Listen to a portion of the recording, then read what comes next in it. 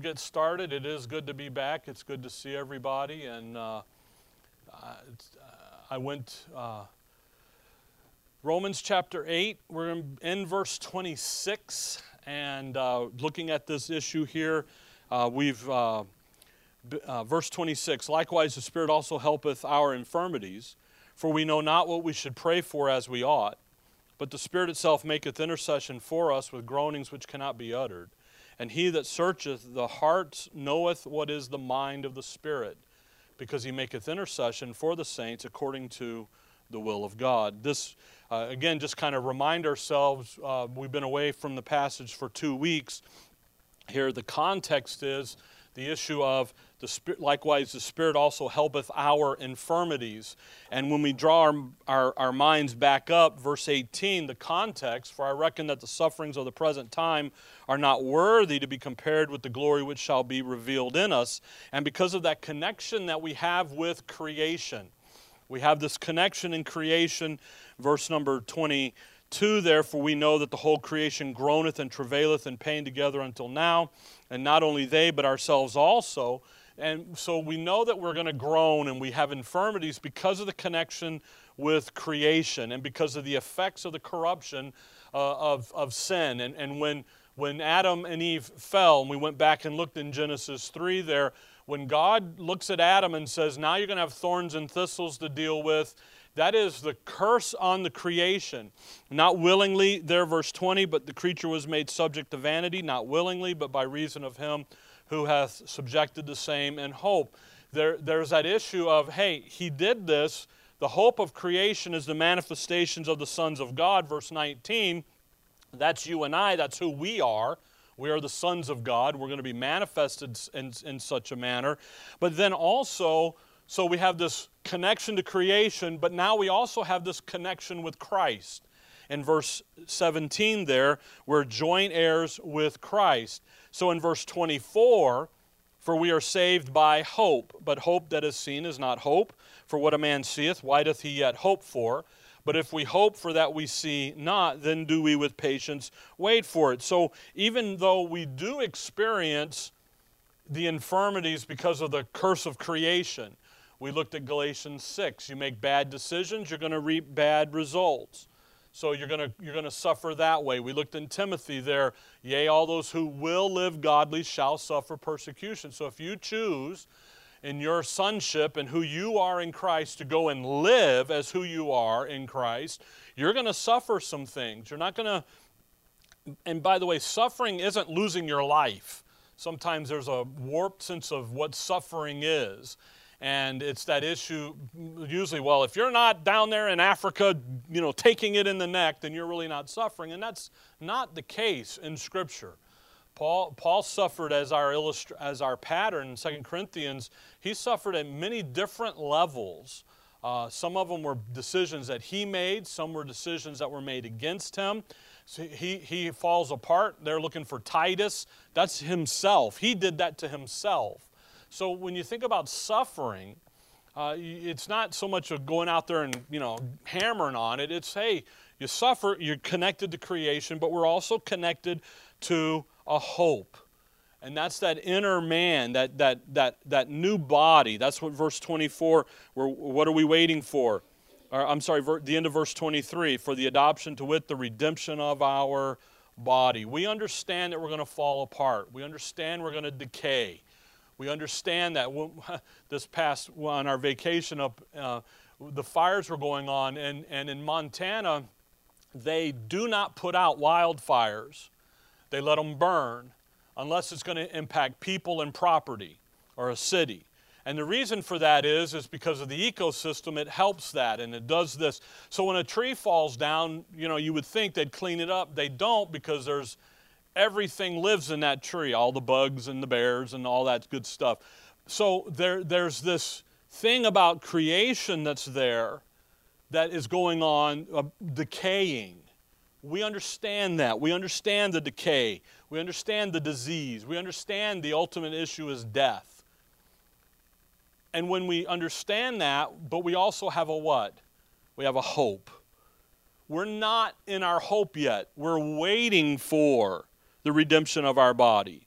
Where verse 25, then do we with patience wait for it. There's an expectation here that as we live as adult sons and who we are in Christ, that our attitude and our thinking is about patience and a waiting for it and a doing. Then in verse 26, now all that's review from about 3 weeks ago, 2 weeks ago. It was only 2 Sundays, but it was 3 Mondays and 3 Wednesday nights and stuff like that. Then he says, likewise, the Spirit also what? Helpeth. And that's where Paul is moving us to now. Is the Holy Spirit, he doesn't intervene. He doesn't intervene in it and fix it and make it go away. Because that's counterproductive to what God wants the suffering to do in your life as an adult. He comes in and he doesn't remove the circumcision. He comes in and does what? Helps. And that's really what the issue of prayer is all about, is the issue of help. Because Paul now is going to say, for we know not what we should pray for as we ought. And for the first, that's very startling in Romans. As we're laying the foundation and as we're beginning to learn and to grow and to build, for the first time, he says, we don't know something. Up to this point, over and over, we know, don't you know, remember, think, likewise, reckon, all of that language of understanding and knowing. And here, he says, we don't know something. We don't know what we should pray, notice the word, for. It's the issue of we don't know how to pray, not how to pray. We don't know what our content of our prayer should be. Follow that? That's different. We know how to pray. We just don't know what we ought to be praying for. When you talk about prayer, which is what we're going to kind of talk about this morning, you get a lot of emotions in it. And when emotions get into it, then sometimes our intelligence and our knowledge gets left at the door. And therefore, we begin to operate on ignorance rather than on knowledge and understanding and wisdom. And in verse 26, this verse is a tremendous verse that gets abused by people. Because what does it say? But the Spirit itself maketh what? Intercession. Notice it doesn't say intervention. It says what? Intercession. That's different than intervening. But everybody out there in Christendom reads what? Intervening. And it's not what at all. For us with groanings which cannot be uttered, and He, that's going to be God, that searcheth the hearts, knoweth what is the mind of the Spirit, because He, the Spirit, maketh intercession for the saints according to the will of God. And so you get all of these weird ideas because emotion get into it, because what are we usually looking for? An escape clause when something doesn't go right. See? Rather than sitting there and thinking about it as an adult would think about. When we were up with the Morgans in Idaho Falls, I was trying to buy a cargo trailer to bring all the stuff home. So I had an idea. Well, I made phone calls on Monday, and guess what? There's no cargo trailers. They're all sold. So as an adult, what I did was then I called U-Haul and I rented a trailer.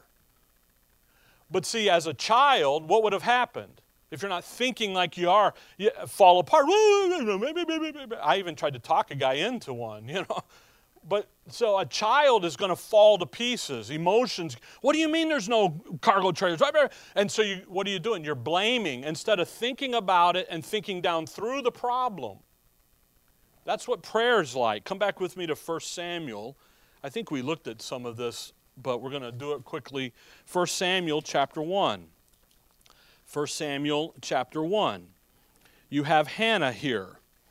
1 Samuel 1, verse number 9. So Hannah rose up after they had eaten in Shiloh and after they had drunk. Now Eli the priest sat upon a seat by the post of the temple of the Lord, and she was in bitterness of soul and prayed unto the Lord and wept sorely. She's praying. Verse 12. And it came to pass as she continued praying before the Lord that Eli marked her mouth. Now Hannah, she spake in her heart, only her lips moved, but her voice was not heard. Therefore Eli thought she had been drunken. So she's praying, and she's praying going, moving her mouth, but can't hear anything. And Eli thinks she's, gone too much of Captain Morgan or whatever, But now watch what's happening here. Look at verse 13. Now Hannah, she spake in her heart, only her lips moved. Verse 14, and Eli said unto her, How long wilt thou be drunken? But put away thy wine from thee. And Hannah answered and said, No, my Lord, I am a woman of a sorrowful heart. I have drunk neither wine nor strong drink, but have what? Poured out my soul before the Lord. And that's what prayer is. Lamentations 2, verse 19. You pour out your soul to the Lord. And that prayer is the opportunity to have that intimate relationship with the Father, where you pour out your soul, you pour out what's going on. And literally prayer is a privilege, and it's a means of communication. It's a means of pouring out. Come over to Lamentation, Isaiah, Jeremiah, Lamentations, the lamenting of Jeremiah. Lamentations 2. It's literally the pouring out of my soul. It's that privilege to communicate with the Father. Now, He knows everything. We're not trying to pull one over on that He doesn't know something. But what does He want to have with His sons? A relationship. When Ricky was a little boy, little guy, kindergarten, we took him to school and he came home, and I was sitting there in the chair, and I put him up in my lap and I asked him how his day was. Now, I know where he's been all day. He's in kindergarten. Actually, I think it was first grade. Take that back. I knew what he did all day. I knew everything. I knew when he had lunch, and I knew what he had for lunch. But I asked him, how was your day? What did you do today? What did you have for lunch? Now, I know everything that's going on in his life, but I was looking for that intimate relationship developing in him, that he can talk to me about anything and everything. See? That's prayer. Prayer is just communicating to the Father. And literally in a minute we'll see prayer is literally telling back the Father what His Word has told you. See. Lamentation 2 verse 19. Lamentations 2:19. Arise, cry out in the night, in the beginning of the watches. Pour out thine heart like water before the face of the Lord. Lift up thy hands toward Him for the life of the young children, the faint of the hunger in the top of it. Notice that. Pour out thine heart like what? Like water. There's Jeremiah lamenting about what's going on in Jerusalem, and he's praying. He's pouring out. So prayer is just that issue you're in Lamentation. Go back a couple books to Ecclesiastes. See, now you guys are going to really wish the fill-in guys were going, right? Ecclesiastes 5. You see, when you talk about prayer, what are we doing? We're just talking to the Father about the details of our life and how His Word is to be applied to that, to those details. Look at Ecclesiastes 5 and look at verse 2. Be not rash with thy mouth, and let not thine heart be hasty to utter anything before God. For God is in heaven, and thou upon the earth, therefore let thy words be few. What do we do? We can utter anything to God. Philippians 4, Paul says it this way. Run over to Philippians 4, and then we're going to go back to Luke 11. Philippians 4 and verse 6. Be careful for nothing, but in everything by prayer and supplication with thanksgiving, let your requests be made known unto God. Think about that. Prayer, general things. Supplication, very specific issue that you're thinking about and dealing with. Thanksgiving. Man, that's that heart of gratitude for everything of who you are in Christ and everything He's made you and given to you. and you're thankful for it. That's the issue in 1 Thessalonians 5. In everything, give thanks. Ephesians 5 there, for everything, give thanks. And what do you have that grateful, gratitude heart. Now come back over to Luke 11. So when Paul talks here about prayer, there's something very specific going on here. And he says, look, guys, there's we don't know what our content of our prayers to be yet. We're in Romans 8. We're still learning. We're still growing. We're not there yet. We're not in Ephesian prayer life yet. You think about Ephesians 1 and Ephesians 3, Philippians 1 and Philippians 4 and Colossians 1, those 5 great prayers of Paul that are listed for us and given to us as you see how a mature, grown-up adult is going to pray and how they think about things. But we're not there yet. We're in Romans 8. We haven't grown there yet. And he understands that. Look 11:1. Luke 11:1. I haven't been able to talk to anybody other than Linda for 3 weeks and the trees and everything. So I try, and I shouldn't say talk. I preach, So I got to get my tongue back in and so forth. Luke 11. Look at verse 1. And it came to pass that as he was praying in a certain place, when he ceased, one of his disciples said unto him, Lord, teach us to pray, as John also taught his disciples. Now, the Lord Jesus Christ prayed constantly to the Father. And you may think, well, why did he do that? Because he's the Son and he's the Father. Because it's that intimate communication. It's that privilege to communicate and have that intimate relationship with the Father. But notice what they ask the Lord to do for them. Teach us to pray. So prayer is a learned activity. Jesus is praying. He prays all the time. And again, I think about that. Man, he knows everything. He's God, the Son. But yet he's demonstrating what man should be doing. How Adam, the second Adam, how man was supposed to operate. He communes with the Father. He talks to the Father. He talks to him on a regular basis. And they ask him, teach us to pray. Verse 2, and he said unto them, when ye pray, say. He's going to teach them what to pray. Now, notice something. In Matthew 6, hold on to Luke, run back over there to Matthew 6. There's something very fascinating about this. Matthew says,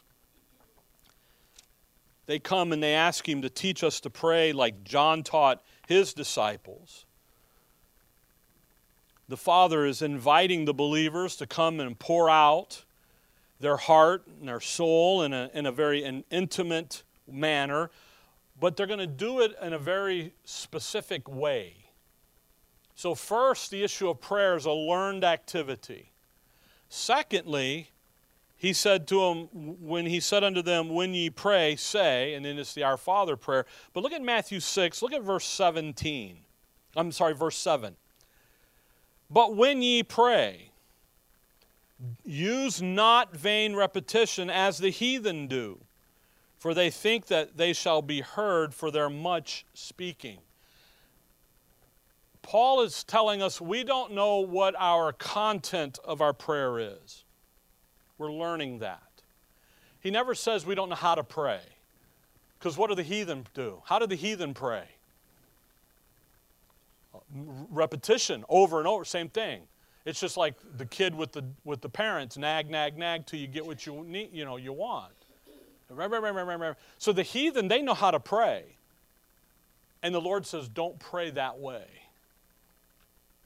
Verse 8, be not ye therefore like unto them, for your Father knoweth what things ye have need of before ye ask him. So then why are we praying? Because of that relationship that the Father wants to have with his adult sons. Now come back to Luke 11. They ask to learn, when they ask him, teach us to pray, they want to learn how to pray correctly. That's the issue. They don't want to be operating where they're not supposed to. They want to be operating the way the Father and the Son would have them operate. They know what prayer is. You remember the Pharisee in the temple, and the publican is there, and he beats on his chest, and he tries, oh, how great I am. You see, that's the heathen, that vain repetition of stuff. The publican, there he stands, and he says, no, I'm a sinner, and I thank you for saving me and for doing for me. The religious guy, he's over there saying the same things over and over and over again. Teach them.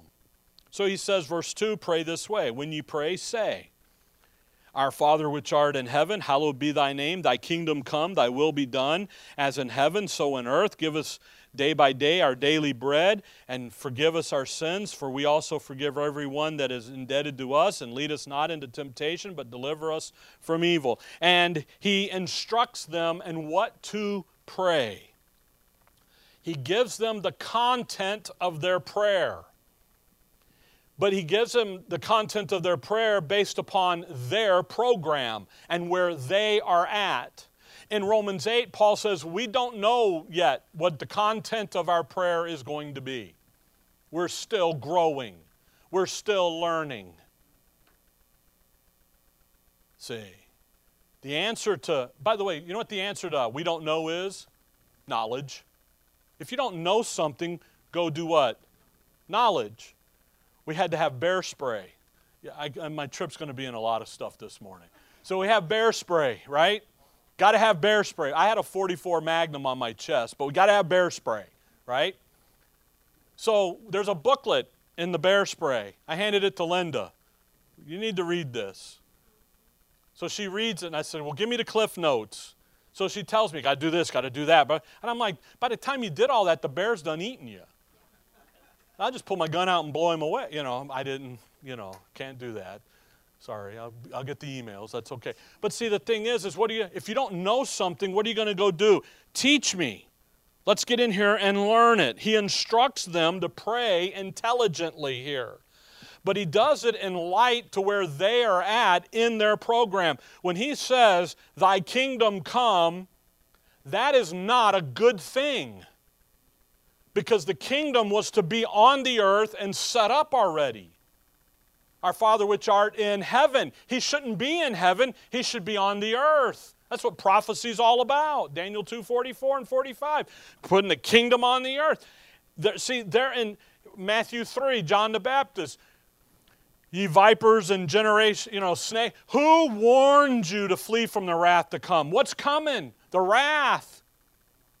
He's like, look, guys, if you're going to pray, you need to be praying in where you're at dispensationally in light of what's happening, in light of what's coming, which is the 70th week of Daniel, which is wrath. And when you get over on the other side of that, when it's time in the 70th week to start praying, guess you're going to pray? Thy kingdom come. See that? And so he's instructing them to pray. Not to escape. Notice there's no escaping the situation. Rather, it's okay, how do we deal with the situation and how do we work down through it? They're praying in line with the program and the coming wrath and judgment that's on its way to them. And then ultimately the establishment of the kingdom. And that believing remnant, when they get over into those last days of that 70th week, the saints cry, how long, Lord? How long are you going to wait? How long are you going to let them kill your servants? In Isaiah, it's repeated in Revelation. How long are you going to let this go? It's prophesied by David in Psalms. How long are you going to let this stuff go on? How long? And the believing remnant, they're going to be praying this prayer right when they're supposed to be praying it. By the way, our Father which art where? In heaven. In the 70th week, who's on the earth? A guy called the Antichrist. See, they know what's going on. They know that that when that guy bellows out in the temple, 2 Thessalonians 2, that he's God, they're going to sit there and go, No, you're not, because he's still up there to come back. They're going to know that. They're going to understand it. So the Lord teaches them to pray. Come back there to Romans 8. But he teaches them to pray in line with where they're at in their program. And he says, look, guys, you want to learn to pray? This is what you're going to pray, and here's the time. And he goes through all this whole great teaching effort, especially in Matthew. He starts in Matthew, and he just lays out the second coming for them and gets them educated and ready because the king is coming. And you know what, in Romans 8, Paul says, you know what? We don't know, but we're going to learn, and we're going to learn how to pray today in the age of grace. And prayer today is the same idea of pouring out your soul and communicating with the Father and so forth. But you know what? It's not praying, our Father who art in heaven, hallowed be thy name, thy kingdom come, thy will be done. Give me my daily bread. You know, if you had to beg him for daily bread, none of us would be overweight. By the way, do you remember when he first gave them the picture of daily bread? It's in Exodus with the manna. There's the first teaching of providing the daily bread. In Revelation 12, when the war in heaven is over and Satan's cast to the earth and Israel runs to the wilderness and to the table prepared for them in the wilderness, there's their daily bread. What did he tell you and I? If you don't work, you don't what? Eat. Ooh. See, that's a little different. He says, look, if you want to have stuff, you know what you got to go do? Get a job, make a paycheck, and then you can have. Yeah, he ain't providing nothing. But what do we pray? Oh, dear God, for 5 minutes, change the dispensation so I can win the Powerball. Come on, Lord. And he sits there and he just, we do that out of jest. But he's sitting there going, you're praying like the heathen. You're asking stuff that is not who you are. So Paul's startling. We don't know what we should pray for as we ought. Look over at, so in Romans 8, the condition of our prayer life is what? We're just getting going. We're just getting started. We're just learning. Now come over to Ephesians 6. Ephesians 6. And look at verse 18. Ephesians 6 and verse 18. The communication component of the armor of the believer. Praying always with all prayer and supplication in the Spirit. Now, that's a little different than we don't know what we ought to pray for as we ought. What are we doing here? We know what we're to be praying for. We have an education. We have an understanding. We're praying always with all prayer and supplication in the Spirit. We're not Romans 8. In Ephesians 6, we've grown up. We've matured. We're in that adulthood. We're in our maturity. And you know what we're doing? In Romans 8, we're learning about our status, our identity. We're getting that ground level.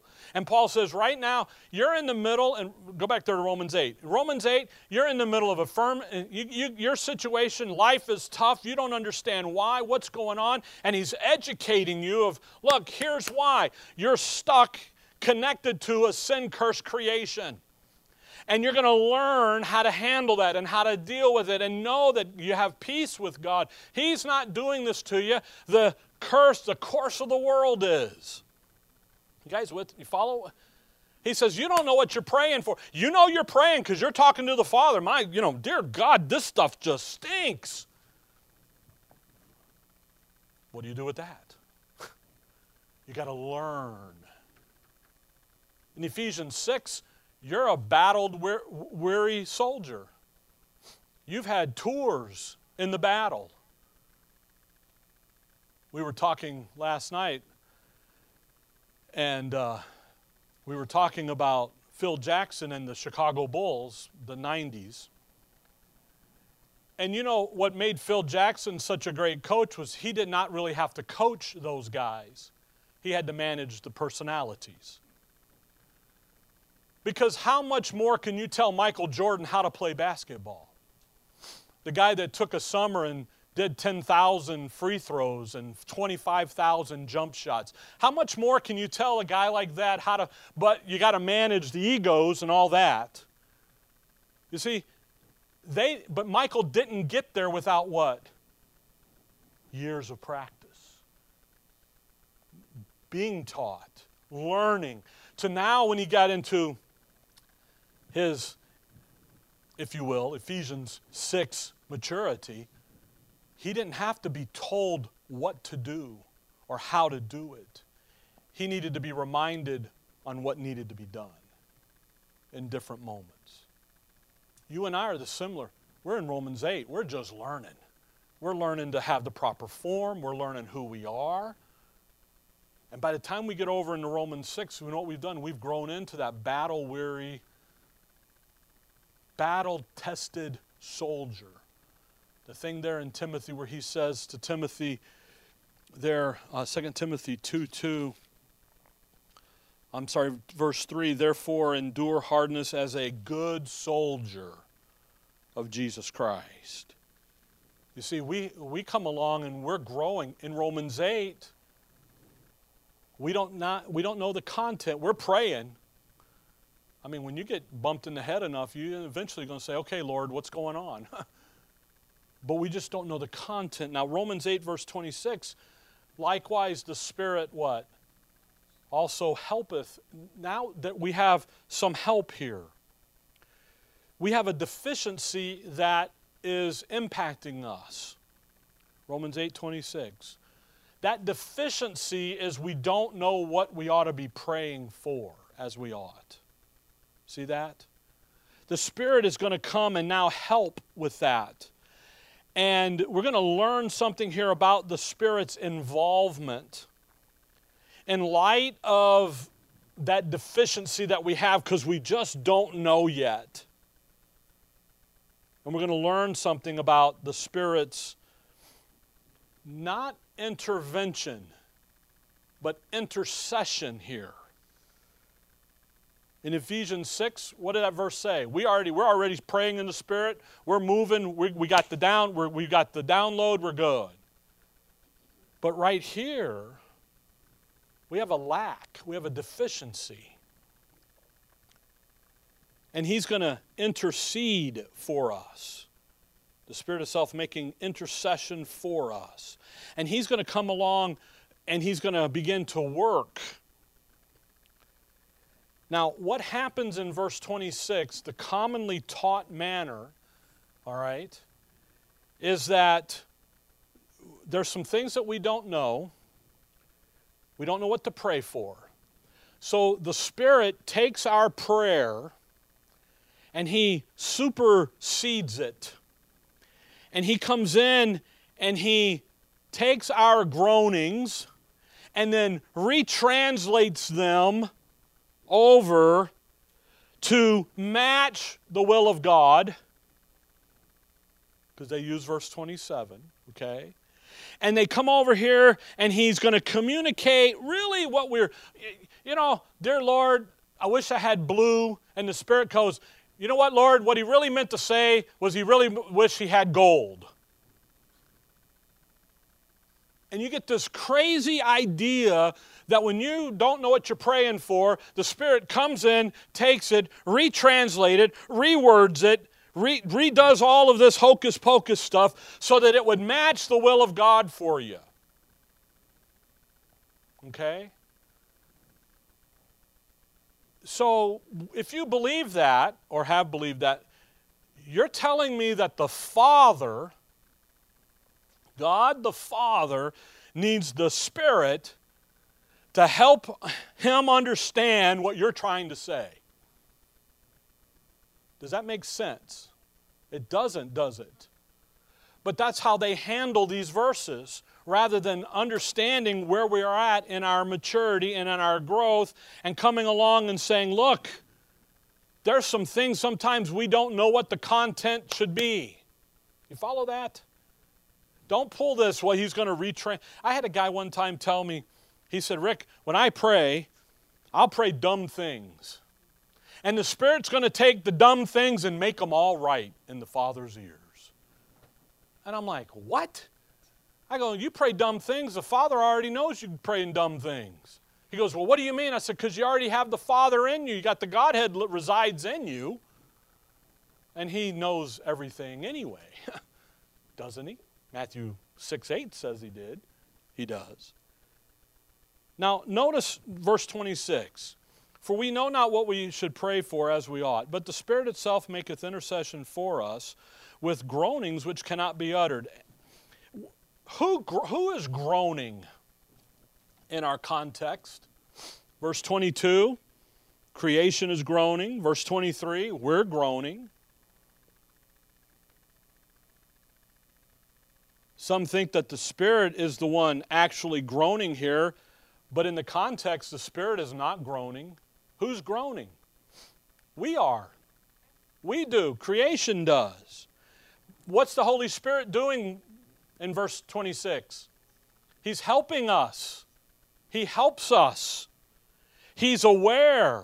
We do the groaning within ourselves, by the way, verse 23 there. We come along. By the way, what are we groaning for? That new body. Verse 23. What are we waiting for? 2 Corinthians 5. To be out of this old and to be in the new.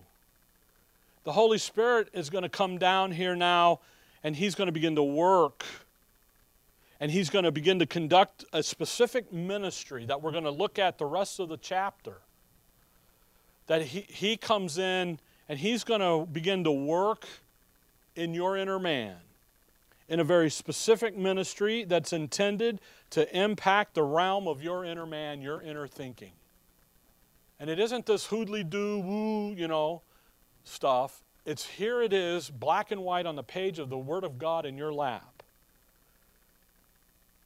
Prayer has to do with the way that we're going to now begin to utter and to talk.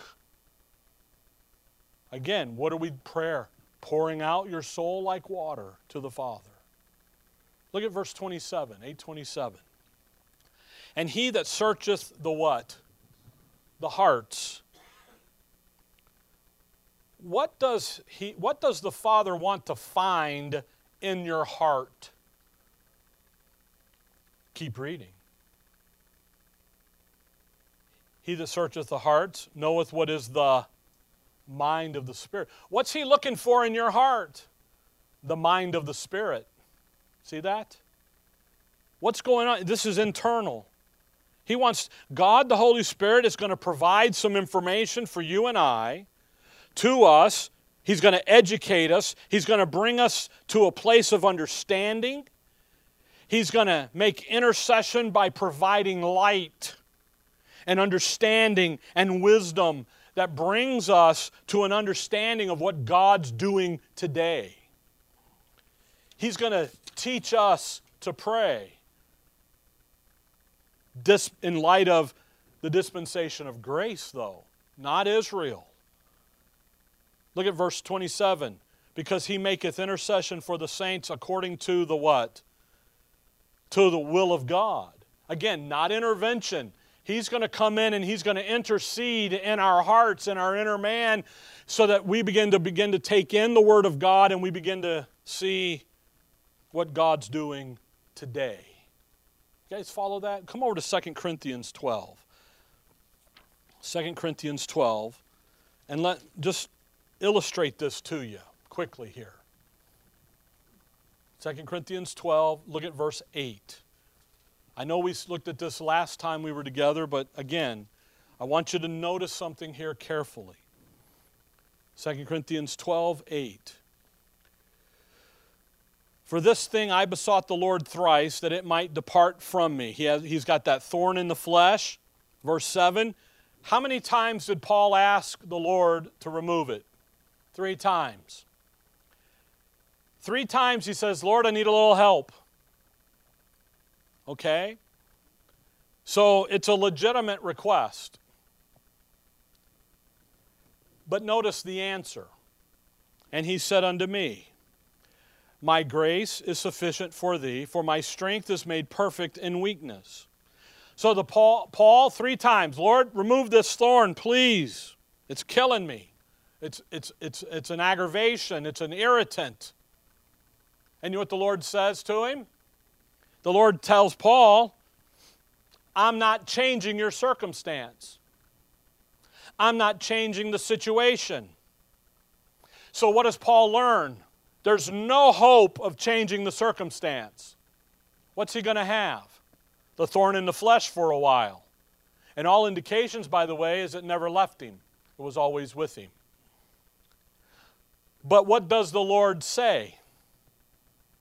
What does he say? My grace is sufficient. What's God doing today? He's not, Matthew, Mark, Luke, and John, removing the thorn. By the way, that's where Paul, Hebrew of the Hebrews, Pharisee of the Pharisees, what would he know in his upbringing as a Pharisee? He would know that, hey, if I ask the Lord this, he can take this away. See, Paul's got a little slip in this thinking here. By the way, we're in 2 Corinthians, aren't we? We're still growing, aren't we? We're not all there yet. He's still maturing. He's still getting revelations and so forth. He's still moving forward, right? What does he pray? Change my situation.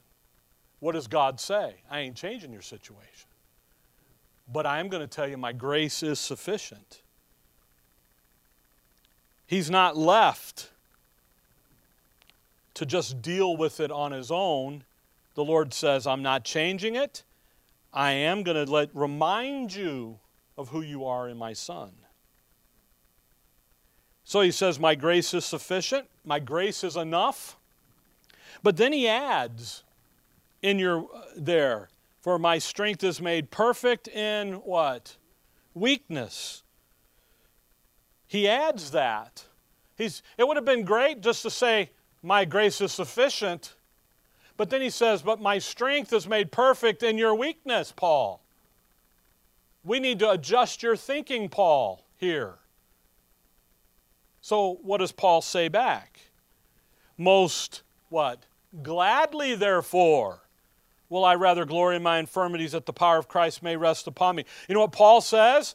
Aha, the light bulbs went off. Oh, that's what's going on. It's my grace. Well, that's right. It's the grace, the dispensation of grace today. He's not going to change the situation, but rather he's going to give me the ability to work down through it and to bear it and to escape it and to come out on the other side. Oh, most gladly, therefore, will I rather glory in my infirmities. Why? That the power of Christ may rest upon me. You see, Paul, he had a light bulb moment, a reminder. You know, sometimes I think we don't think Paul has slippage every now and then. Here he is. We're in 2 Corinthians. This is Acts 20, later in Acts. He knows that things are beginning to change. He just stopped baptizing people. He can't heal anymore. He can't do some of the things he was doing in the provoking aspect of his ministry in early Acts, or Acts 13, 14, 15, right in there. And all of a sudden that stuff's beginning to change, and he's just got a big revelation about the big picture and all this, and he's got this thorn, and instantly he goes right back to the knee-jerk reaction of, help me, get it out of here, change it. And God said, the Lord says, wait a minute. I'm not going to change your situation. Because when you're weak, I'm strong. And Paul goes, oh. Have you ever had those moments when you put one and one together and you go, whoa, there it is? That's what Paul had. In light of being educated, reminded, Paul's thinking about the circumstances is what is changed. So Paul says, I'm going to glory. Most gladly, therefore, will I rather glory in my infirmities, that the power of Christ may rest upon me. Therefore, I take pleasure in infirmities, in reproaches, in necessities, in persecutions, and distress for Christ's sake. For when I am weak, then am I strong. I am become a fool in glorying. Ye have compelled me, for I ought to have been commended of you. For in nothing am I behind the very chiefest apostle, though I be nothing. What Paul's learning, he's had his whole thinking adjusted here. He says, hey, he's just like we are. Okay, Lord, fix this. You're the big vending machine in the sky, and I've dumped enough faith quarters in you for a lifetime. And he says, I'm not changing it because I'm not working that way. I'm not operating that way. So you got three things going on here. One, you got no promise of fixing Paul's situation, of changing his circumstances. But number two, there is a change in Paul's understanding about the circumstance that he's in. And you know what Paul does? The third thing, and this is what prayer is really all about. When he says there, most gladly, therefore, will I rather glory in my infirmities, that the power of Christ may rest upon him. In the context, what is the power of Christ? My grace is sufficient. Verse 10, therefore I take reproach. He's literally just repeating back to the Lord his newfound understanding. The Lord says, my strength is sufficient. My grace is sufficient. My strength, I'm made strong in your weakness. And you know what Paul does? Paul just simply takes that and applies it to his heart, and he just repeats the truth back to the Lord. And in Paul's life, you know what it becomes from this moment on, and actually when this event happens in Acts 14 there, when he's left for dead and all that, he literally has a life-changing event, and he has no regard for his life. It actually takes his companions to stop him at least 3 times from being killed. They had to stop him. Say, don't go that way. Do this. Let him do that. Why? Because you know what he said? Hey, my situation ain't going to change. Philippians 1 over there, the prayer over there in Philippians 1 verse 9 about that your love may abound yet more and more in knowledge and wisdom and all, and that you may approve things that are excellent. You know where he's sitting in Philippi? He's sitting in a jail in Philippi. He's sitting in jail when he writes Philippians. Let me say it that way. And when he does that, he never says, I'm begging God to get me out of jail. He says, no, I want to grow and understand. And Paul now assimilates into his life this wonderful doctrine of my grace is sufficient. And as he learns, and as he grows, look over there at Philippians with me just real quick. Look at Philippians 4. Paul says, when I'm weak, the Lord says, when you're weak, I'm strong. So you know what Paul says? I'm weak and you're strong. He just repeats it. Look at Philippians 4. Notice verse 10, verse 11. Not that I speak in respect of want, for I have, what? Learned. You know, sometimes I think we think Paul didn't have to learn this, that he got the revelation and then he knew it and did it. But he says, no, I have what? I've learned. In whatsoever state I am, therewith to be what? He had to learn that. He had to learn contentment. Contentment with godliness is great gain.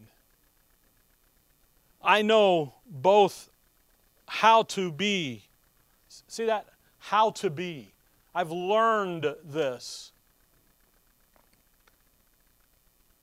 I know both how to be abased. I know how to abound. Everywhere and in all things. Now watch. I am what? Instructed. Both to be full and to be hungry. Both to abound. See how he says, I've learned, I've been instructed. What is God's grace doing to him? Teaching him. Moving him. I can do all things through Christ which strengthens me. You see, he's learned that. Yes, Paul got the revelation. Yes, he's charged with writing. And yes, he's our great apostle, but he's our great pattern. And what does he say? You don't know this coming out of the step 1. You got to learn this. You've got to be instructed in this. Look over at Colossians 2, verse 6. As ye have therefore received Christ Jesus the Lord, so walk ye in him, rooted and built up in him, and established in the faith, as ye have been taught. See, but where was Paul? Who taught Paul? The Lord did. What did he say? My grace, Paul, remember, my grace is sufficient for you, and you're weak. My strength is in your weakness. And Paul says, aha, I got it. So where do we learn? Well, we're going to learn from the Word of God. Look over at Ephesians 3. I hope this is making some sense. Ephesians 3. Verse number 1, for this cause I, Paul, the prisoner of Jesus Christ, for you Gentiles, if you've heard of the dispensation of the grace of God, which is given me to you, or how that by revelation he made known unto me the mystery, as I wrote afore in a few words, whereby when ye read you may understand my knowledge in the mystery of Christ, which in other ages was not made known unto the sons of men, as it is now revealed unto his holy apostles and prophets by who? That boy, don't ever forget, by the Spirit. You know what that means? Peter and the boys knew nothing about it. How did Peter and the guys understand it now? By the Spirit working through the written word in their life. Why? Because Paul says, Galatians 1, I received this directly from the Lord Jesus Christ, and when I got it, I'm commissioned to write it down, and when I write that down, the Spirit now takes it and works in man, in the inner man. He says, hey, so what is the Spirit doing?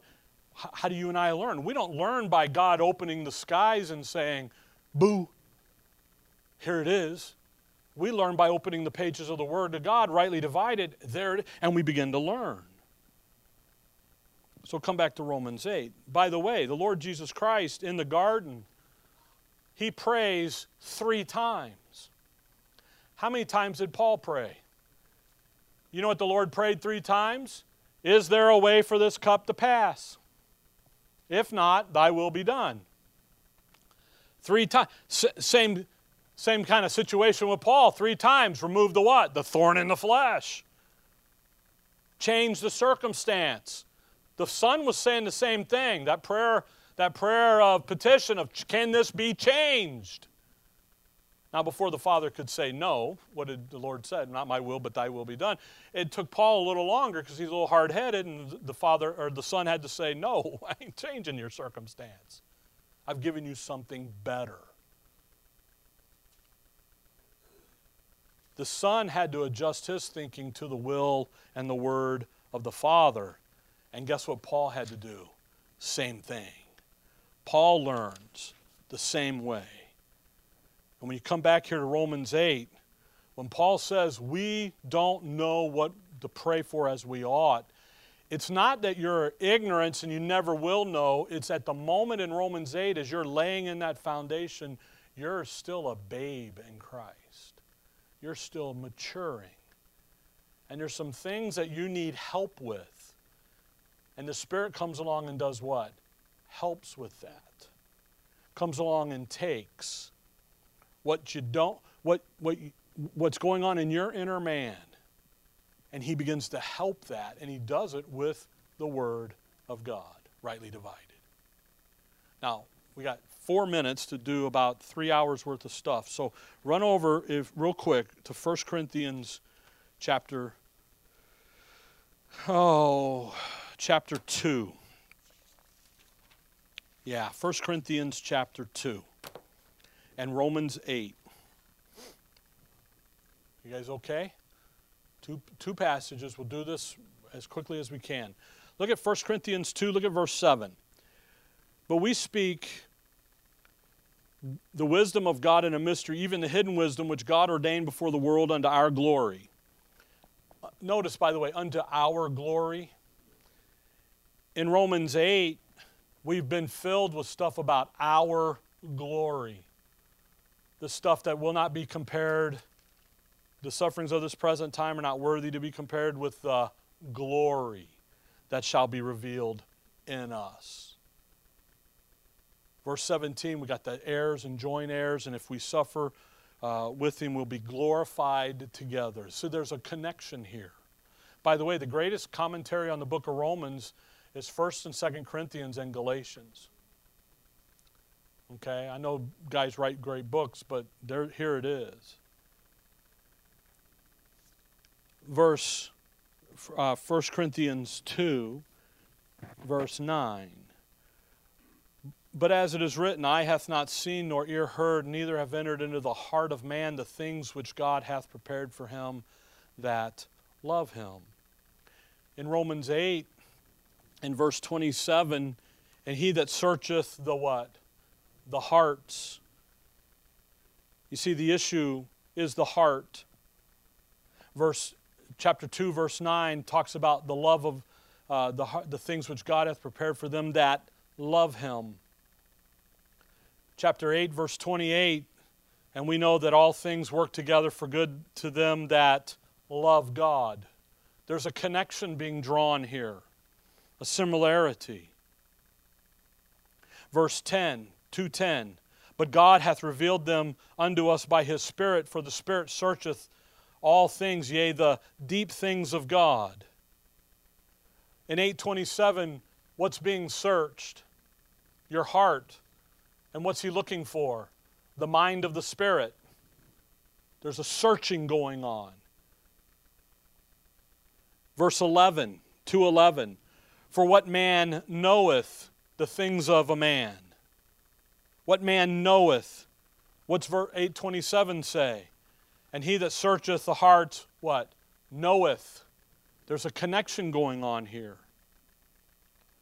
2:12, now we have received not the spirit of the world, but the Spirit which is of God, that we might know the things that are freely given to us of God. You see, when Paul in Romans 8 says we don't know what's going on, he's going to begin to draw a connection to that here in 1 Corinthians 2, because he's going to now provide in 1 Corinthians 2 some details on how we are to know. Look at verse 13, 2:13. Which things also we speak not in the words which man's wisdom teacheth, but which the Holy Ghost, what? Teacheth. How does the Holy Spirit work today? He works in the Word. What's the Holy Spirit going to do for us in Romans 8? He's going to help us. How does He help us? Well, He comes over here and intervenes and zaps them dead. No, He intercedes with the Word of God. He comes in and He says, you know what? You've got the completed Word of God now. Study that. Read that. Follow that? So in Romans 8, we don't know. We need help. 1 Corinthians 2, the help's on board now. If you look over at chapter 13 of 1 Corinthians, he says it even better, dealing with the issue of the gifts. 1 Corinthians 13, verse 9, for we know in part and we prophesy in part. So we have a partial here. We have a deficiency, don't we? Verse 10, but when that which is perfect is come. What's the perfect? What's that? Well, it's when the partial is done away with. So when that which is perfect is come, then that which is in part shall be what? Done away. So if I've got perfect knowledge and perfect prophesy, by the way, the prophesy here is defined for you in chapter 14 as preaching, not foretelling the future, but preaching the word. Okay? Now what happens? When the word is completed, which Paul completes the word of God, now I don't have a partiality, I don't have a deficiency. I have a completeness. So what does he say, verse 11? He illustrates it. When I was a child, I did what? I spake as a child. I was in Romans 8:26. I didn't know what to pray for. So I spake that way. The Spirit comes along, helps, intercedes, comes in, uses the word, impacts my inner man, reminds me of who I am in Christ. And now, well, I thought as a child, but when I became a man, I put away childish things. I grew up. I matured up. See how it just changes. And what does that is the Word of God. So in Romans to Galatians, where are we? We're in the growing section. All the details aren't all available just yet. So we have a deficiency. But as the details come on board, especially in Ephesians to Colossians, then we begin to understand what's happening. So when you go back to Romans 8, verse 26, we'll pick up in 27 next time, there's an interceding here. He intercedes. Intercession. When you have an intercession, it takes two parties to do that. Okay? And those two parties have to come to the same conclusion or agreement. And what ultimately is happening is the Holy Spirit is bringing our understanding and our thinking into alignment with what the Father's doing today in the age of grace. How He does that is not this hoodly-doo, it's taking the Word of God and building up that inner man. Our understanding is adjusted to the truth of God's Word. And when that happens, now we know how we ought to be praying, what the content of our prayer is. I hope you get that, okay? So I took 8 minutes, so you got 5 minutes over, okay? Now we'll get next time into 27 because there's a reference here to God the Father and stuff that I don't want to miss. He doesn't intervene and change. He intercedes and comes in and the two parties come together. And our prayer life, folks, is literally to be a reflection of the mind of the Holy Spirit that's residing in you. As you have that wonderful opportunity to commune with the Father and to literally, if you will, regurgitate back to Him His Word as you've applied it to the details of your life. That's what really prayer is. It's not your energy, it's not your effort, it's not you, it's His Word working in you as it instructs you, as it molds you, as it moves you forward. Okay? All right. Dearly Father, we thank You for the morning, Lord. We thank You for the folks. We thank You for the instructions here, for the folks' patience and willingness to learn and to grow. In Your name we pray. Amen.